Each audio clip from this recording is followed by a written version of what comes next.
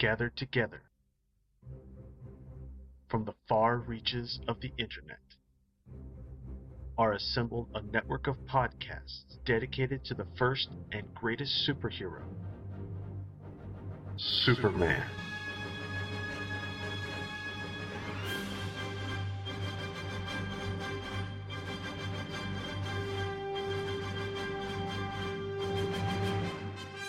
The Superman Podcast Network is dedicated to covering all aspects of the Superman legend, featuring The Thrilling Adventures of Superman, Golden Age Superman, the Superman Fan Podcast, Superman in the Bronze Age, From Crisis to Crisis, a Superman podcast, Superman Forever Radio, the Superman Vidcast, the world's best podcast, the SFR Daily Planet, and Radio KL from SupermanHomepage.com, as well as the audio dramas Superman, Last Son of Krypton, and Supergirl, Last Daughter of Krypton from Pendant Audio Production. Join hosts Michael Bradley, John Wilson, Billy Hogan, Charlie Niemeyer, Jeffrey Taylor, Michael Bailey, J. David Weeder, Cayman Stoll, I'm Isaac. I'm Adam. Steve Eunice, and co-host Scotty V at SupermanPodcastNetwork.com.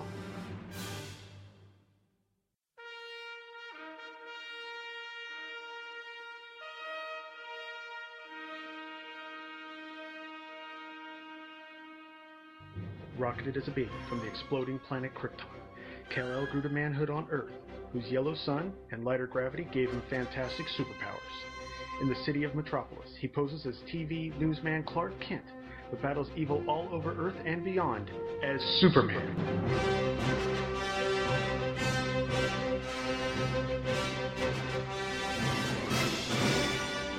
Hello, dear listeners, and welcome to episode number 22 of Superman in the Bronze Age, the only podcast covering Superman's adventures in the 70s and early 80s.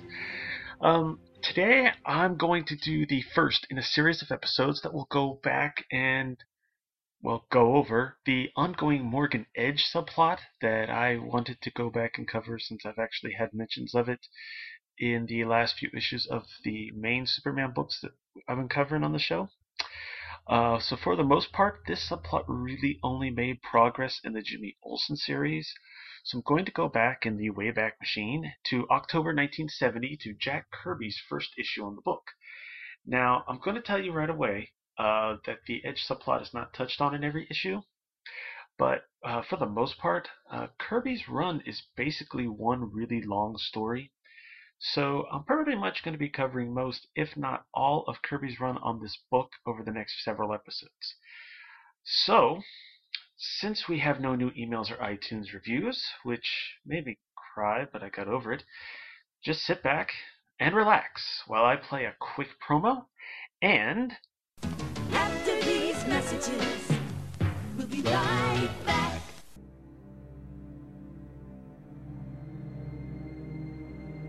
Okay, let's get this show on the road, gang.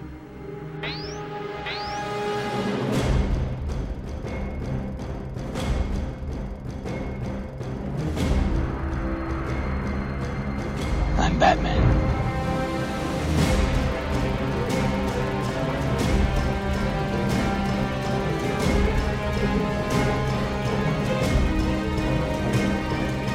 This looks like a job for Superman.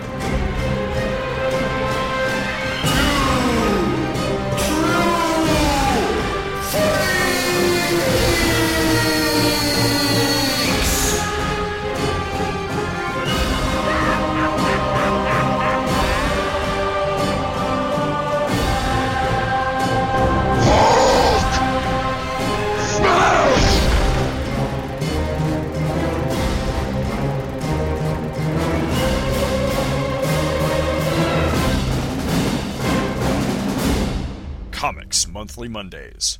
Available the third Monday of every month at twotruefreaks.libsyn.com. okay, we're going to start off with Superman's pal Jimmy Olsen, number 133, with a cover date of October 1970.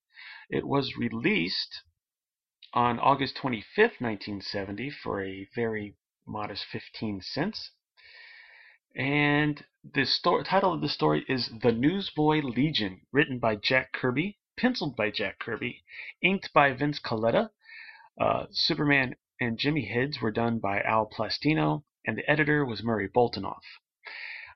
This story was reprinted 3 times so far.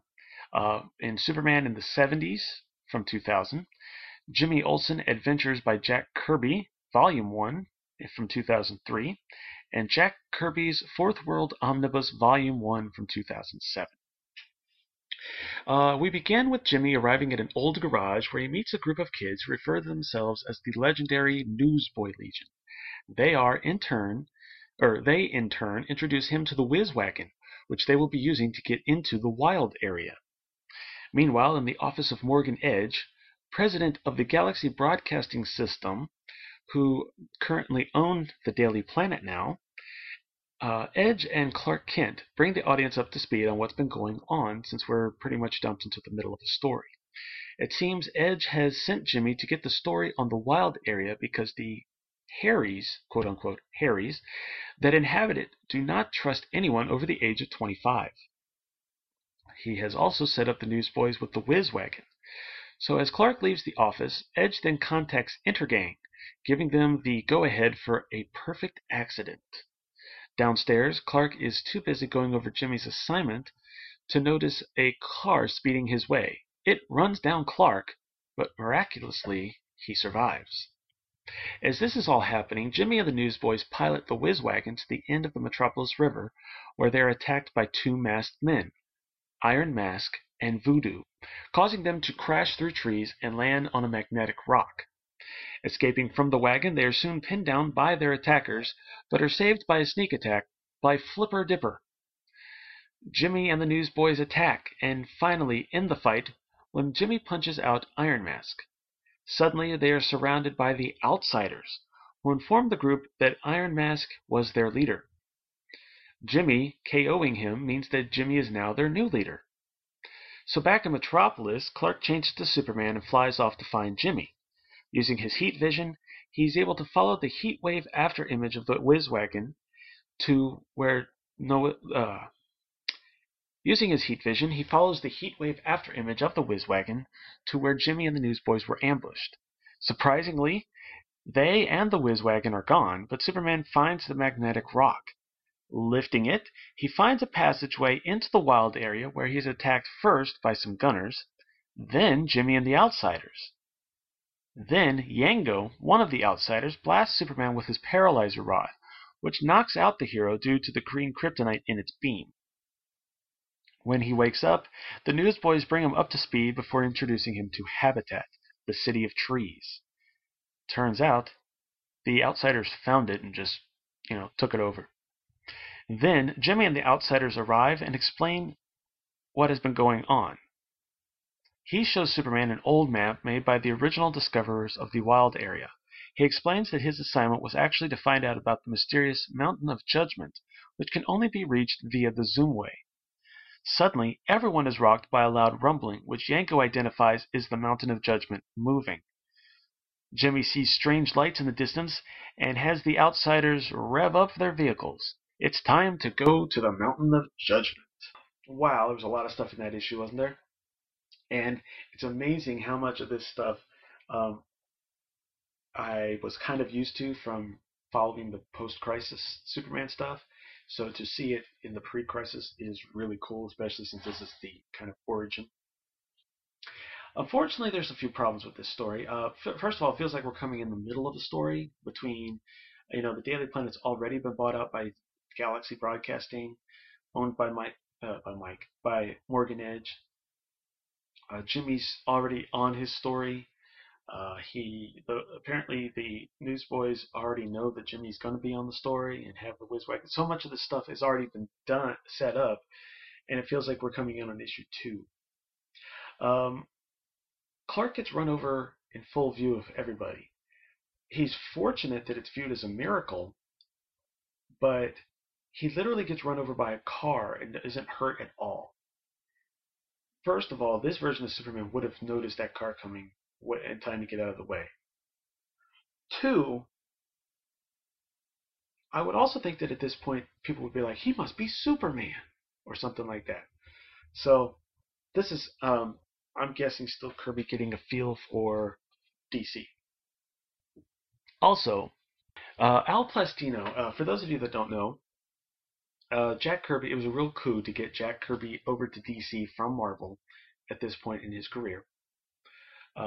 Kirby had been kind of getting disgruntled over at Marvel with Stan Lee making changes to his plots or taking credit for stuff.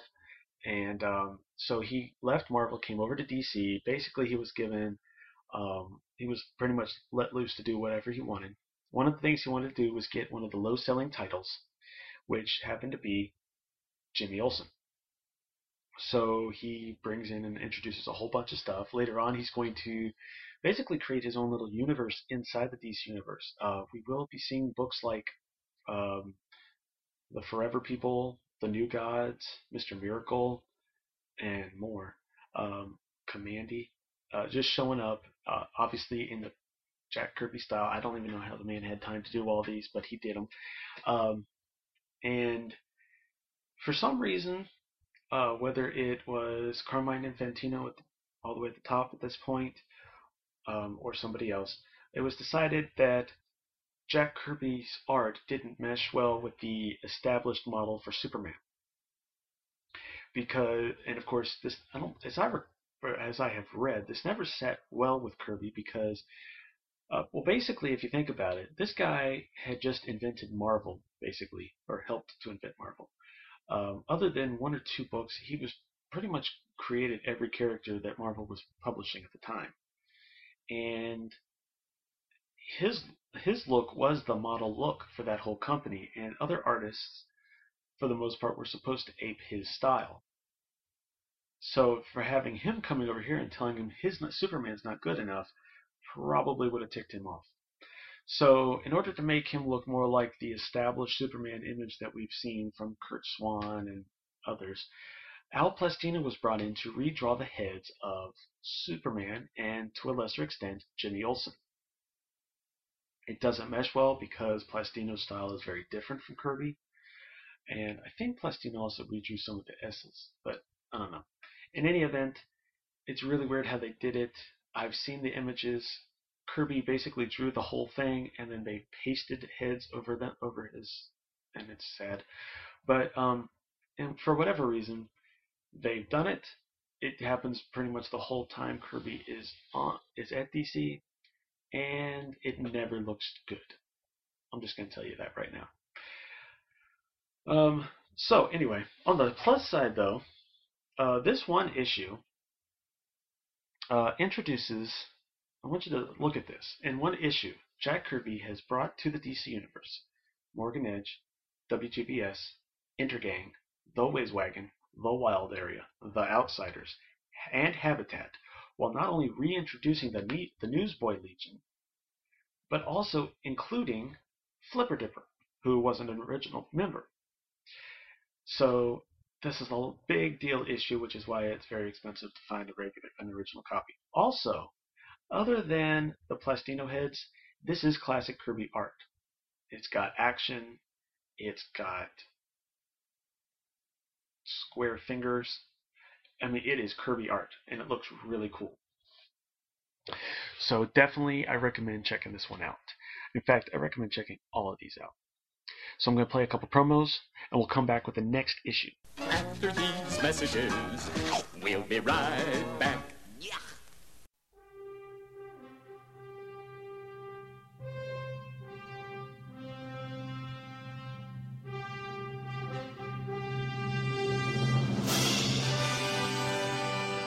Over 70 years of history in film, television, radio, and comics. Who are you? A friend. A hero sent to Earth from a doomed planet to fight for truth, justice, and the American way. A strange visitor from another planet? Superman. This looks like a job for Superman. Superman Forever Radio. A look at Superman's history in all mediums, from comics to film to merchandise, animation, and beyond. I'm your mild-mannered host, J. David Leader. Join me every Sunday and Thursday for a twice-weekly exodus into the world of Superman. Sundays we explore a wide range of topics throughout the mythology, from the heights of Metropolis to the fields of Smallville and to the depths of the galaxy of Krypton. Plus the latest news, gossip, and a look at Superman and other media. Then Thursdays, we review the Superman comics following the Infinite Crisis in 2006, all the way up to the present, month by month, issue by issue. And don't forget the SFR Daily Planet, a mini-cast giving you the scoop on the Man of Steel as it happens. So visit SupermanForever.com or iTunes and, of course, the Superman Podcast Network and begin the never-ending battle today. Superman Forever Radio. All Superman. All the time.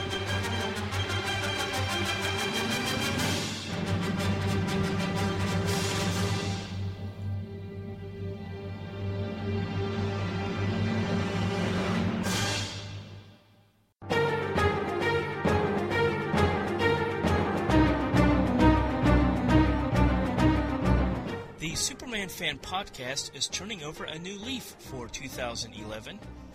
With the growth of Superman podcasts in 2010 covering the Golden Age of Superman, the Bronze Age Superman, the post-crisis Superman, as well as current Superman stories, I noticed that there was not a podcast which covered the Silver Age of Superman stories. And since I began reading comic books in the early to mid-1960s, right in the middle of the Silver Age, I decided it would be a perfect opportunity for me to cover the Silver Age of Superman stories. One week I will cover the Superman family of titles, Superman's pal Jimmy Olsen, World's Finest Comics, and eventually Superman's girlfriend Lois Lane. The next week I will cover the Man of Steel's titles of Superman and Action Comics, as well as the Supergirl stories. And I will alternate episodes in this fashion through 1970 when Mort Weisinger retired. The home website is at supermanfanpodcast.mypodcast.com, and expanded show notes are at supermanfanpodcast.blogspot.com. Your emails are welcome at supermanfanpodcast@gmail.com, and I look forward to reading them. The Superman Fan Podcast is a member of the Superman Podcast Network, which you can find at www.fortresseofbailey2.com/Superman Podcast Network, where you can find all of the podcasts covering every era of the Man of Steel. Episodes are also available on iTunes. So join me each week as we fly through the time barrier and journey through the Silver Age adventures of Superman. Look, up in the sky. It's a bird. It's a plane. No, it's SupermanHomepage.com, the #1 Superman fan site in the world. SupermanHomepage.com, covering the world of Superman from the 1930s to today. News, reviews, rumors, and reports. SupermanHomepage.com for all your Superman comics, TV shows, movies, cartoons, radio shows, and more. Everything you ever wanted to know about the Man of Steel and more. SupermanHomepage.com. Okay, our final issue for this week, is Jimmy Olsen number 134, with a cover date of December 1970, because I guess due to bad timing, after introducing Jack Kirby on the book and leaving him with a cliffhanger, we skip a month, because Jimmy Olsen only came out 10 times a year at this point. Had a cover date of December 1970, on sale October 13th, 1970, with a cool Neal Adams cover this time. And it actually, in some spots, looks like he's either aping Jack Kirby, or maybe Kirby kind of drew it a little bit and Adams inked it. But all the cover credits I've been able to find just give Neal Adams credit for it. The title of this issue is The Mountain of Judgment, written and drawn by Jack Kirby, inked by Vince Colletta, with Superman and Jimmy heads being drawn by Al Plastino, and again the editor was Murray Boltinoff. And this issue was only reprinted twice, as opposed to 3 times like last issue. In Jimmy Olsen, Adventures by Jack Kirby, Volume 1 from 2003, and Jack Kirby's Fourth World Omnibus, Volume 1 from 2007. Picking up from the end of last issue, Jimmy and the Newsboys and the Outsiders prepare to go after the Mountain of Judgment. Superman again tries to stop them, but is attacked by a kryptonite weapon that knocks him out. While Superman is taken away, the others take off for the Zoomway. First, they encounter an ill-kept road. then a steep incline, then an underwater course, then a very slippery road, then a nightmare of kaleidoscopic form and color, which ironically, probably due to the print limitations of this time period, is limited to yellow, black, and white. Back at Habitat, Superman wakes up and goes after Jimmy and the crew. He catches up to them just as they are about to be overcome by the Mountain of Judgment. Superman picks up the whiz wagon before it can be crushed, but they are all sucked into the mountain's eye. Once they land, the Harrys introduce themselves before finding an alpha bomb hidden inside the whiz wagon's video camera. After Superman detonates the bomb, he admits to Jude, the leader of the Harrys, that he has seen their top secret file and knows what they are doing. All that anyone will admit to Jimmy and the Newsboys is that they are a new mobile scientific society and reside in the Mountain of Judgment to avoid their enemies. Meanwhile, in his office in the Galaxy Broadcast Building, Morgan Edge is told by his master, Darkseid, that he has failed and to await further orders. Now, see, that was short. And one of my big nitpicks with this issue is that not a whole lot happens because of how much it's spread out. I wonder if it's some kind of pacing issue or if Kirby just really wanted to draw the stuff this time. But it is weird pacing considering all the stuff that was packed into the last issue. And then we don't get a whole lot on this one. On the plus side, though, the art still looks good, other than the whole heads thing. And this, boys and girls, ladies and gentlemen, is the first official appearance of Darkseid. And it is pretty quiet. We don't see his powers or much of anything, just him. And hopefully he becomes bigger. But yeah, that's pretty much all I have to say about that. Not much else happened in the story. But it is to be continued. And we will pick up again next month with 2 more issues of Superman's pal Jimmy Olsen, number 135 and 136. And I will see you then.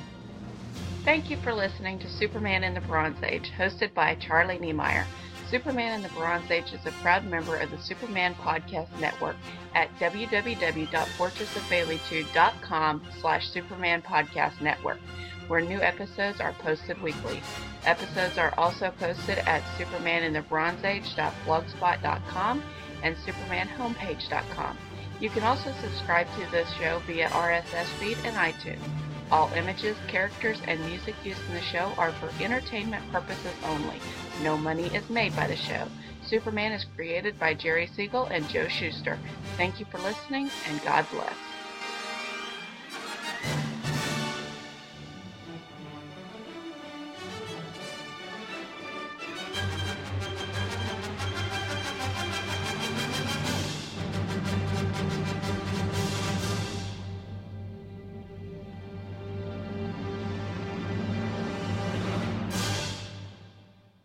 Superman is also a copyrighted feature appearing in Superman DC publications.